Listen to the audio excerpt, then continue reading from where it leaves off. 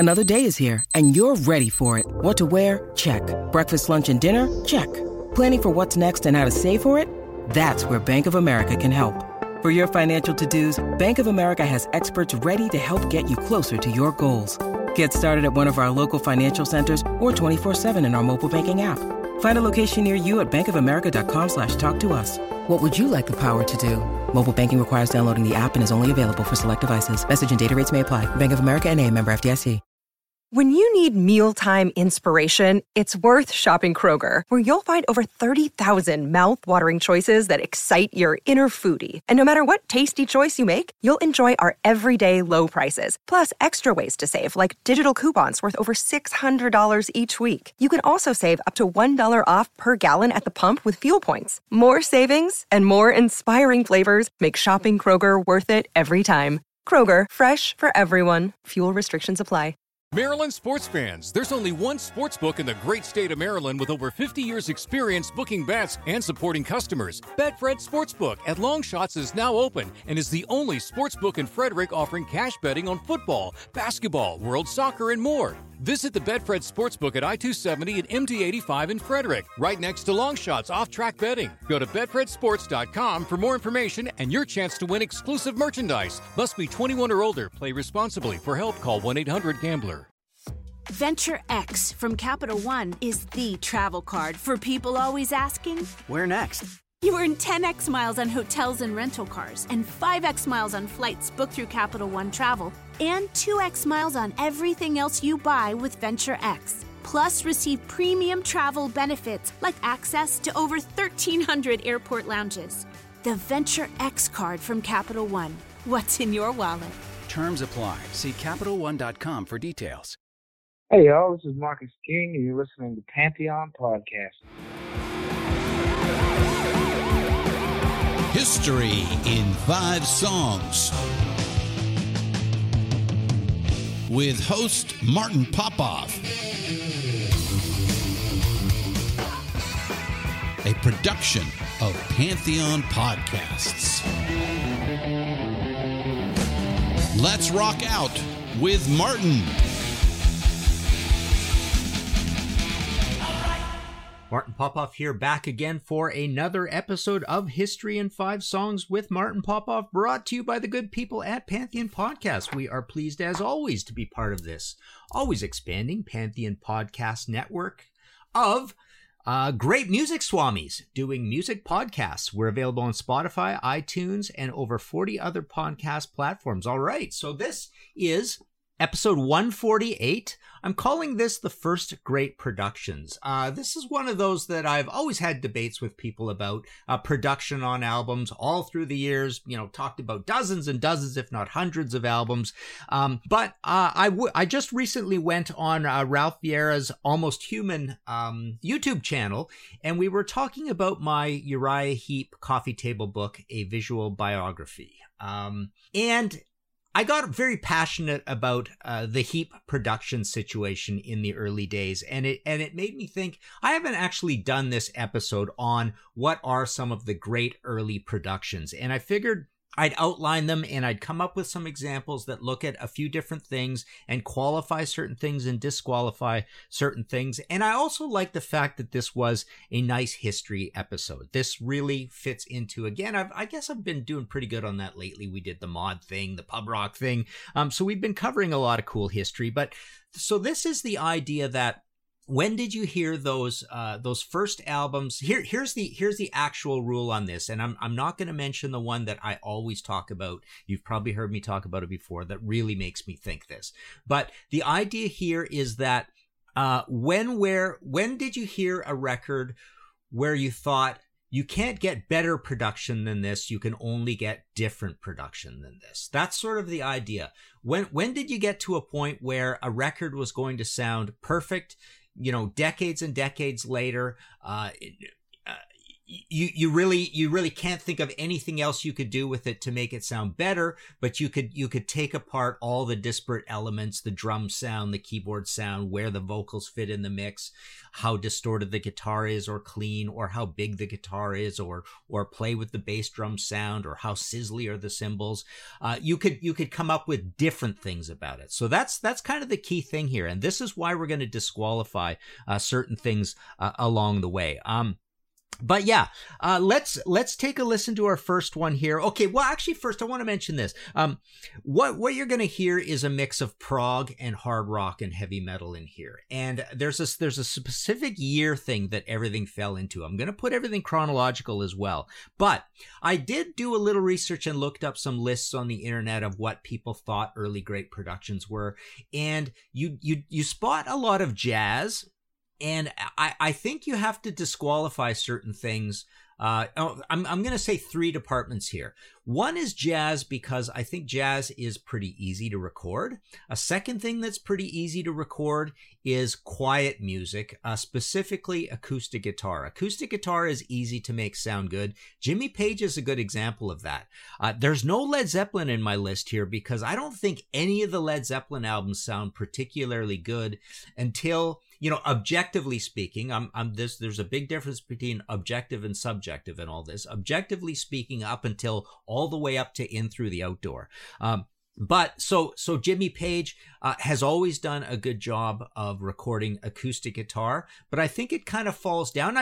Don't get me wrong, people love the Zeppelin productions, and they're hotly debated. It's almost like a love it or hate it thing. And does John Bonham have a big drum sound? A lot of people say so. I'm not so sure that it's particularly a big drum sound. It's a boxy and it's a echoey drum sound, recording in the stairwell and all that kind of stuff. But I don't know if it sounds particularly big. I don't think you get a big bassy thump out of the bass drum on any of those Led Zeppelin albums. I actually, for this episode, I took a good look at Led Zeppelin 2. It was one that was kind of in the running because I thought, late 1969, I better check this out. And it's pretty darn good for late 1969. But I ruled it out because we're going to start a little later than that in here. Okay, the last one I want to mention in terms of disqualification. I asked a couple of buddies, and both Peter Kerr and Jamie Laszlo brought up the Beatles, and I knew they would, or I knew somebody would. But the Beatles is something that comes to mind where people talk about production. But I think what you get with the Beatles more than anything, I don't think you get particularly great full range, full body production that sounds like modern production or modern production choices, or as good as you could do these days if you were going to try do an analog production. I know that's a mouthful, but I think what the Beatles are remembered for and why they always come up in this argument first, because they did a lot of things first. That's one reason, because Beatles always come to mind first. But they come to mind first also because they did a lot of cool gizmo-y and novelty type things with production first. And that's why people think of them. So this is not about bells and whistles particularly. This is about having everything sound amazing in the mix. And so again, in that department, I wanted to go with busier music, heavier music, because I think that kind of music, there's more of a challenge to getting good sounds rather than, even a guitar, bass, drums, vocals, and say acoustic guitar or clean guitar. That's all pretty easy to do, or a simple arrangement. That's also pretty easy to do. So let's get started. That's quite a preamble. This is my first choice. This is my choice for first great production ever. And again, to give it away, it comes from my discussion with Ralph a couple of days ago. Take a listen to this. This is Uriah Heep with Tears in My Eyes.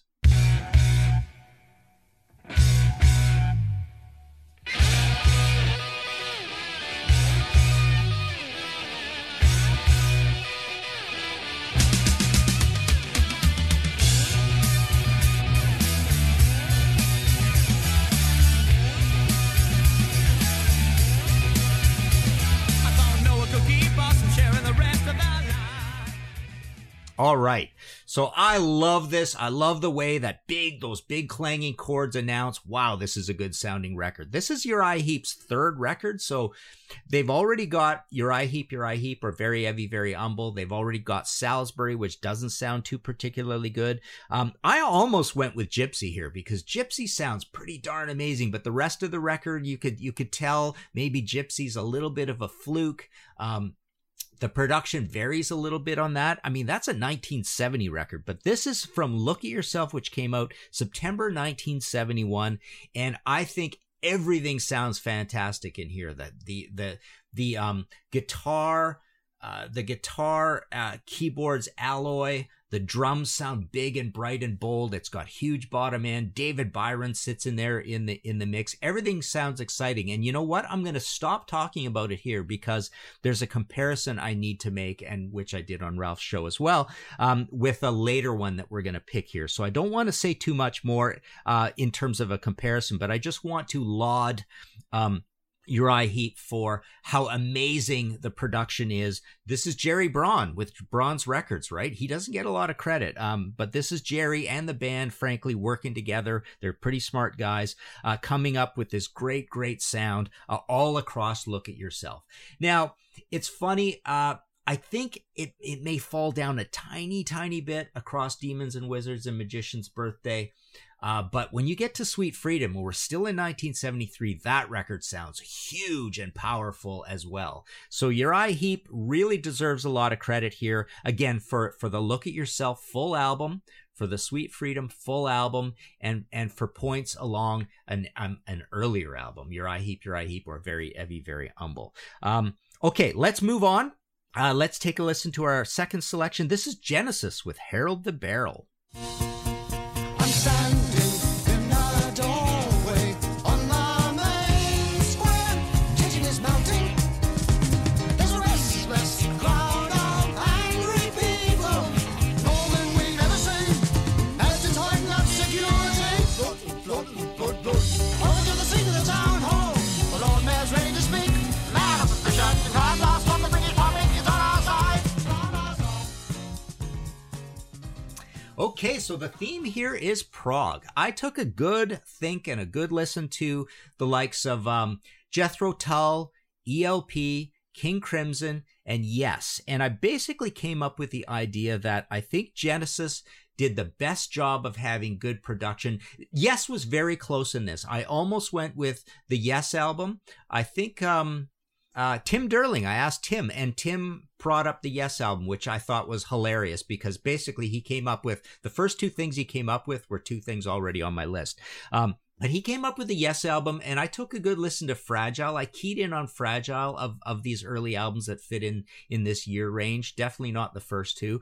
And they came close, but I wanted to put Genesis in here because I think Genesis has more of a challenge, and I wanted to find something where there was at least a little bit of guitar. So this is from Nursery Crime, November 12th, 1971. So very early. Again, this is really just a couple months after the Heap.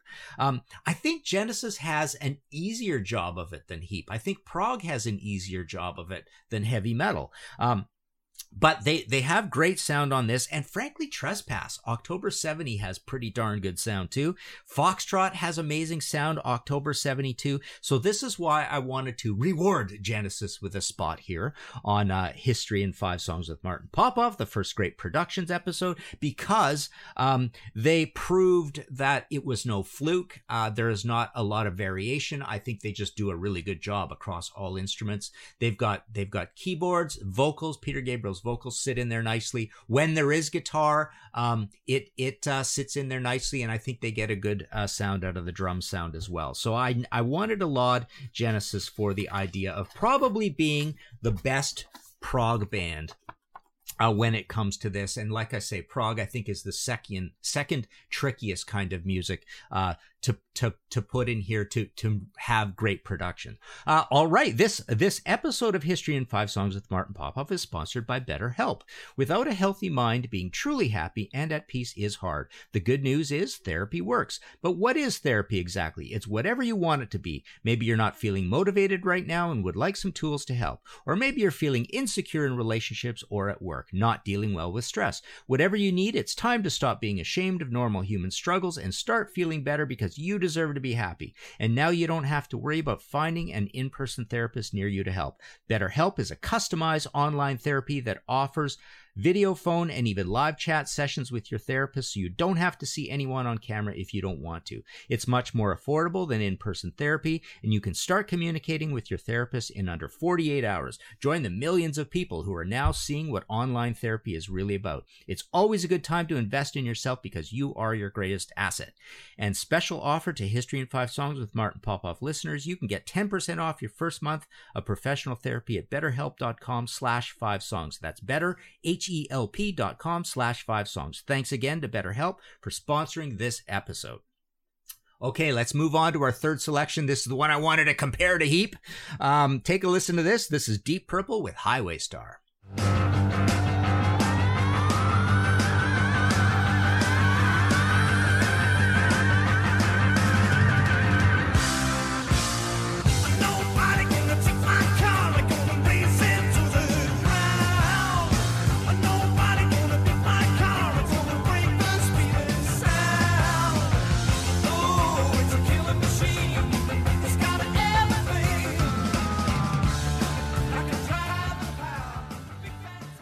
Okay, this is one that was a little wobbly. I almost didn't put Deep Purple in here because I wanted to not reward them, because I don't think any of those Rod Evans, Nick Simper albums sound particularly good. I don't think In Rock has very good production.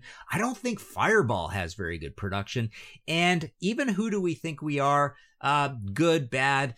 And then even into, Burn and Stormbringer and Come Taste the Band. Come Taste the Band is probably the best production out of all of these besides Machine Head. Machine Head is their best sounding record of the classic Mark II period, I would say. This is March 25th, 1972. You might be noticing here, and you're going to notice with the further one, that I'm kind of picking things with a certain speed and groove and pocket, and that's where you really hear the good production. Highway Star, I think, is a beautifully produced song. The productions are all slightly different across this album, but this really shows it off well. But the comparison with Heap, I always maintain, I always kind of like stick up for Heap a little bit in that this whole idea, how people accuse Heap of being a little bit of a Deep Purple clone band. They're in there doing the Hammond organ thing with the guitars, and there's a similarity there. They're both, quasi-progressive or fussy or smarty pants metal of the early days, whatever you want to call it. They rehearse down the hall from each other and all that kind of stuff. But I love that whole thing when Mick Box, is quipped about Deep Purple and says, "Oh, you guys sound a lot like Deep Purple." And Mick says, "Oh yeah, there's one big difference. They have one singer, we have 5," that kind of thing. And that's one of the cool things about them as well. And a production challenge is getting those harmonies to sound as amazing as they do in Uriah Heep. But I also think that Tears in My Eyes, and what you get on Look at Yourself and Sweet Freedom and Gypsy, is actually a better version of the big Hammond and guitar alloy sound than Deep Purple ever achieved. So I even put Machine Head below those 3 things from Heap. But this is produced by Deep Purple, of course, famously. Martin Birch is in there helping them out as an engineer. He went on to be very distinguished producer himself. We lost him recently. It's too bad. It's a sad loss for all of us. He was a super nice guy, and I would email with him regularly, and almost got that interview with him, but we never kind of got around to it, unfortunately. So Highway Star, this is also a great sounding record, and we are at March 25th, 72. All right, let's move on. This is our next selection. Take a listen. This is Pink Floyd with Brain Damage. Breaks open many years too soon. And if there is no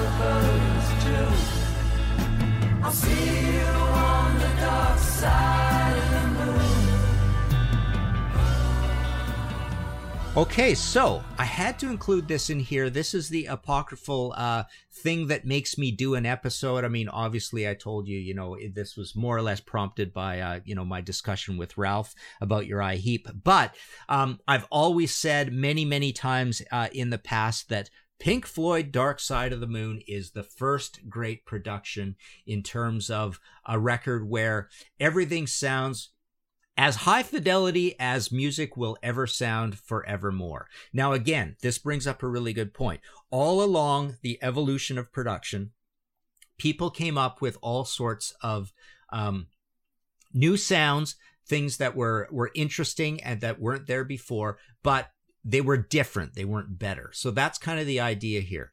The idea that everything is going to sound as good as it ever was going to sound once you got to Dark Side of the Moon. You know, this is produced by the band, but Alan Parsons is a big part of this. He's an amazing engineer. He's coming up. He's still young here, but he's trying a lot of cool things. They even had Chris Thomas in as a mix supervisor because of the very, very strong opinions of all four of the guys, but mainly David Gilmour and Roger Waters. In fact, they broke into a couple of camps about what everybody wanted in the mix. So they have very strong opinions on production. They were all pretty much gearheads.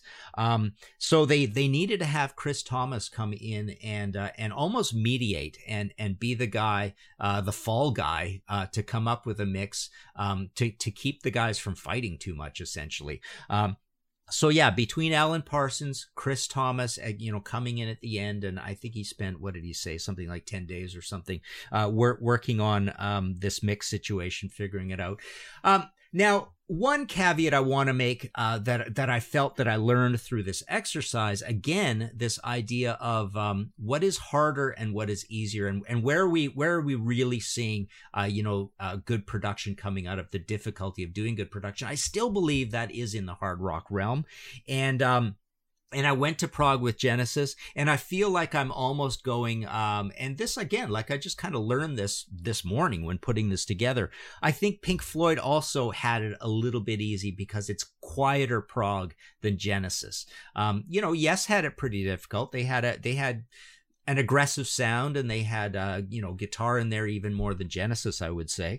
But Pink Floyd, this is pretty quiet music. But what I like about this choice is that it is one of the first records everybody thinks about when they think of the first great productions. Again, a lot of people think about Beatles, but part of coming up with these firsts is always about how rough do you want to allow it, and rough means how far back do you want to go as well. So you could go back and back and back and point out great new production innovations or whatever. But this is actually one of the albums that really comes to mind for a lot of people. It's a super high fidelity album. We know it was like an early CD, and it was a mobile fidelity record and all that, and it's a big stoner album. It's a headphone album. But that's the point I wanted to make here. I think what you get in Pink Floyd, working at Abbey Road, and Alan Parsons had worked with the Beatles before. But I think what you get a little bit with Pink Floyd that's a little interesting is the great use of novelty and gizmos and spoken word and sound effects and all that. So I think you get a band really massaging that stuff in beautifully into a standard guitar, bass, and drums and vocals situation. They also have quite a challenging thing with doubling of vocals and harmony vocals going on as well. But I must admit that they don't have a lot of challenge when it comes to, the arrangements. Besides these extra things put on it, the actual what everybody's playing, not arrangements, let's say performances, are really pretty simple. The drumming is famously one of the most simple drum type performances in all of rock. I mean, you could put Nick Mason up there with Easiest Job in Rock, along with Phil Rudd. AC/DC, what else? Ramones. Well, Ramones is actually kind of tough because it's you have to be very fast on the hi-hat. Ask Marky Ramone about that one. But yeah, so and David Gilmour as well. I don't think his guitar is particularly hard to get great production out of, because he likes a very clean sound.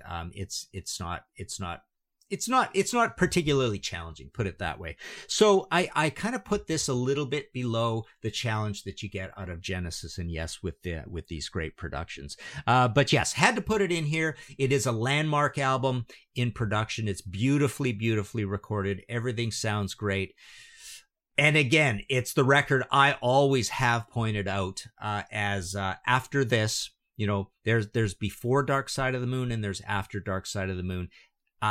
Dark Side of the Moon, to me, represents the album where anything you could think of to make sound good was being able to be achieved with technology. And all technology moving forward, again, will give us different sounds, but you'll never hear a better sounding record ever again after, what is this, March 1st, 1973. All right.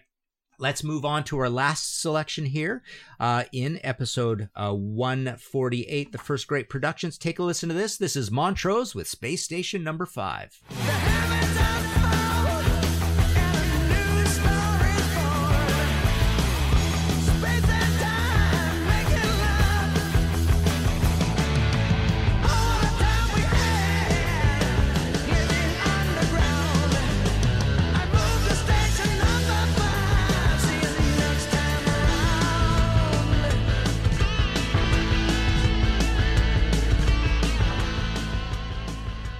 All right, so now we're up into October 17th, 1973, and an unknown Warner Brothers dude, Ted Templeman, is in here producing. Montrose, of course, famously, I think I did a whole episode on the comparison between Montrose and Van Halen, so we won't get into that, but this is kind of the template for Van Halen 1, 5 years later.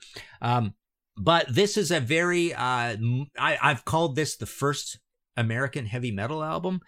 It's a beautiful sounding record for October 17th, 73. It's amazing that it's a baby band. But as you can hear, again, I thought this was kind of funny. Space Station Number 5 is a little bit in the same speed range as Highway Star. So it fits that sort of parameter where you can hear the openness of the groove and how beautiful Denny's drums sound. And I don't think you hear that as much on some of the other songs on this album, but what you get on this album is a bright, exciting sound. Again, it reminds me a little bit of Look at Yourself. The guitars are super sizzly and electrocuted. You know, Sammy's vocals are powerful. They sound great in the mix. There's a lot of bass coming out of the electric, you know, Bill Church in here. And basically everything sounds really, really good and high fidelity. And again, they're doing it within a music that I think is the most challenging music, you know, proto heavy metal, hard rock, whatever you want to call it. So, and also it's funny, this is the other one that Tim Derling, when I asked him this question, he said, oh, Montrose. So, you know, great minds think alike, right? So the whole idea is this is also one that a lot of people think of, and it's pretty good that it's an American album. So those are the 5. And I just wanted to mention, not exactly honorable mentions, but I wanted to say that this exercise was much easier than you might think, because I have a long list of bands here I want to mention that don't really have very good productions going even years later than this. I think of Kiss. Kiss is an interesting case where I don't think any of those records sound particularly great, except oddly enough, Dressed to Kill. So right in there in 1975, third album, they get a pretty good sound. Famously, Hotter Than Hell is a very weird production, and I love that. Who brought it up? Somebody. It might have been. Now I can't remember. I apologize. But we just did a Contrarians panel on Born Again, and somebody compared. Maybe it was Joe Becht. Was it you, Joe? The comparison between the Born Again production and the Hotter Than Hell production. I thought that was a great comment. But it's funny. I think Dressed to Kill is the most high fidelity album in there, and they don't really have high fidelity albums really very much throughout the catalog until you get much later. I think Revenge is a really good sounding record, but now we're up into 1992, so it's kind of pointless. But, you know, Aerosmith, First album doesn't sound very good. Second album, better, pretty good. The second album, Get Your Wings, I always liken a little bit to the first Ted Nugent solo album, 75 Ted Nugent, which I think both have very adequate productions, solid, good, sober productions, but not super exciting, and also we're later in time. But, I don't think Toys in the Attic is particularly amazing. I think Rocks is absolutely amazing. When you hear Sick as a Dog open up, where they massage in those acoustic guitars over the big band, that is a beautiful, beautiful sounding record. But again, we're up into 1976, so it doesn't really qualify. Zeppelin, I don't want to go into that all over again, but again, I don't feel like there's anything there that's going to compare here. Black Sabbath's an interesting case. They've got some productions, again, where you go over into the subjective. Volume 4. Master of Reality, amazing, really cool productions, but they're a little weird. So I'm staying away from the objective and saying everything sounds great to everybody's ears, kind of thing. It's just those are amazing productions that I happen to love, but maybe other people wouldn't like them so much. I think the first album's pretty darn good. Paranoid, I think, falls down a little bit, but I think the first album's pretty good for 1970. And then really Sabbath Bloody Sabbath and Sabotage are a little bit old sounding, I'd say. And then Technical Ecstasy is an amazing production again. And then famously Never Say Die is one of the worst productions, as they say. But Thin Lizzy, I don't think had particularly great productions all through this period where they could have qualified for this. I think really their first amazing sounding record is Black Rose, 1979. Blue Oyster Cult, I've famously said that Mirrors is one of their only good sounding albums until the modern era. You can debate me on the songs being too commercial or all that kind of stuff, but I think that is a very high fidelity, strap on your headphones kind of album. Judas Priest is a funny one. They aren't even around in this period, but yeah, their productions are kind of like odd and idiosyncratic, and you either love them or hate them, but we're again moving into the subjective rather than the objective. Rolling Stones, I checked for this. I took a good darn listen to Exile in Main Street, and I decided that, again, I don't think there's a lot of challenge to getting a good sound out of the Stones, given the kind of arrangements and the tones they go for, specifically Keith. So that was pretty easy.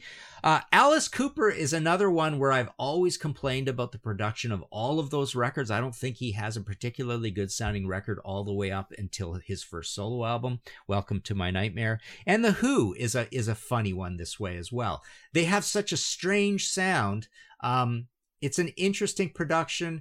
Subjectively, I like it, but objectively, I don't think it's a super high fidelity sound, especially on Keith's toms. Pete has a lot of weird guitar sounds that he likes, not a particularly big distorted sound, so a lot of it's clean, so that's not hard to get either. John Entwistle, there's some interesting bass stuff there, but again, on this episode, the theme really is high fidelity, bassy, analog bass. So when you get these odd bass sounds that are subjectively great, that's not what we're talking about in this episode. So there you go. That is our look at this. Let us know what you think. We've got the active Facebook page, of course, for any of this stuff. But again, this was not very hard.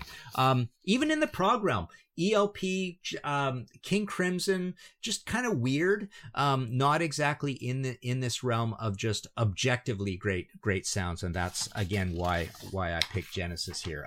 If you like this episode and want to show support for future episodes, please go to Ko-fi, rhymes with no fee apparently, at ko-fi.com/Martin Popoff. Hit that red support button, buy me a coffee or a pint. This week I would like to thank Bruce Campbell, Carl Kennedy, the Rods. Thanks for that, Carl. Still making music, great guy. He's the producer of Fistful of Metal and Spreading the Disease. People forget that. That's very, very cool thing to have on your resume. Simon Cole, James Farquhar, David Fisher, Ryan Gavalier, Peter Kerr. Check out his Rock Daydream Nation YouTube channel. Very cool. Agustin Garcia de Paredes, Steve Polari, Patrick Stevens, Colston Veer, and Daniel Wagner. Thank you all very much. And of course, you can go to martinpopoff.com for all your book needs. Anything that there's PayPal buttons there, I should have in stock. I sign them, send them all out from here. The Dio is sold very well. I'm down to about a third of what I had originally printed of the Dio book. So that's cool. I'm gonna move on and do the second half Dio one. The second half things never sell as good as the first half ones, but it would be nice to complete that circuit and get that done, so we have a nice tidy 2-book set of the Dio. So there you go. If I can send you away with an assignment at all, go play that Look at Yourself album, and tell me if you don't think that is the first great sounding heavy metal record. Thank you very much. Find all of our shows, notes, social, and links at www.pantheonpodcast.com or wherever you listen to great podcasts. All songs can be found for purchase on iTunes, Spotify, or Google Play. Please purchase these great and important tracks. Find us on Facebook at the RNRAP. We are on Instagram at RNR Archaeology. Tweet us at RNR Archaeology. Maryland sports fans, there's only one sports book in the great state of Maryland with over 50 years experience booking bets and supporting customers. Betfred Sportsbook at Longshots is now open and is the only sports book in Frederick offering cash betting on football, basketball, world soccer, and more. Visit the Betfred Sportsbook at I-270 and MD-85 in Frederick, right next to Longshots off-track betting. Go to betfredsports.com for more information and your chance to win exclusive merchandise. Must be 21 or older. Play responsibly. For help, call 1-800-GAMBLER. Venture X from Capital One is the travel card for people always asking, Where next? You earn 10x miles on hotels and rental cars, and 5x miles on flights booked through Capital One Travel, and 2x miles on everything else you buy with Venture X. Plus, receive premium travel benefits like access to over 1,300 airport lounges. The Venture X card from Capital One. What's in your wallet? Terms apply. See CapitalOne.com for details. It's NFL draft season, and that means it's time to start thinking about fantasy football. FantasyPoints.com features industry-leading experts and prognosticators using proprietary hand-charted data to help you score more fantasy points. FantasyPoints.com is the place to go for whatever kind of fantasy football you play. Whether you play fantasy football, daily fantasy sports, or do a little bit of everything, Fantasy Points has the meticulously researched content to guide you to victory. And why wait for the fall? Fantasy Points also covers the new spring football league, the UFL. Join the guru, John Hansen, Scott Barrett, Joe Dolan, and other massive names in the fantasy football universe with an exclusive offer. Use code Pantheon for 15% off any Fantasy Points package, including the all-in package, with access to every article, tool, and data nugget that Fantasy Points has to offer. That's FantasyPoints.com and code Pantheon for 15% off at Fantasy Points. FantasyPoints.com, code Pantheon. Score more fantasy points.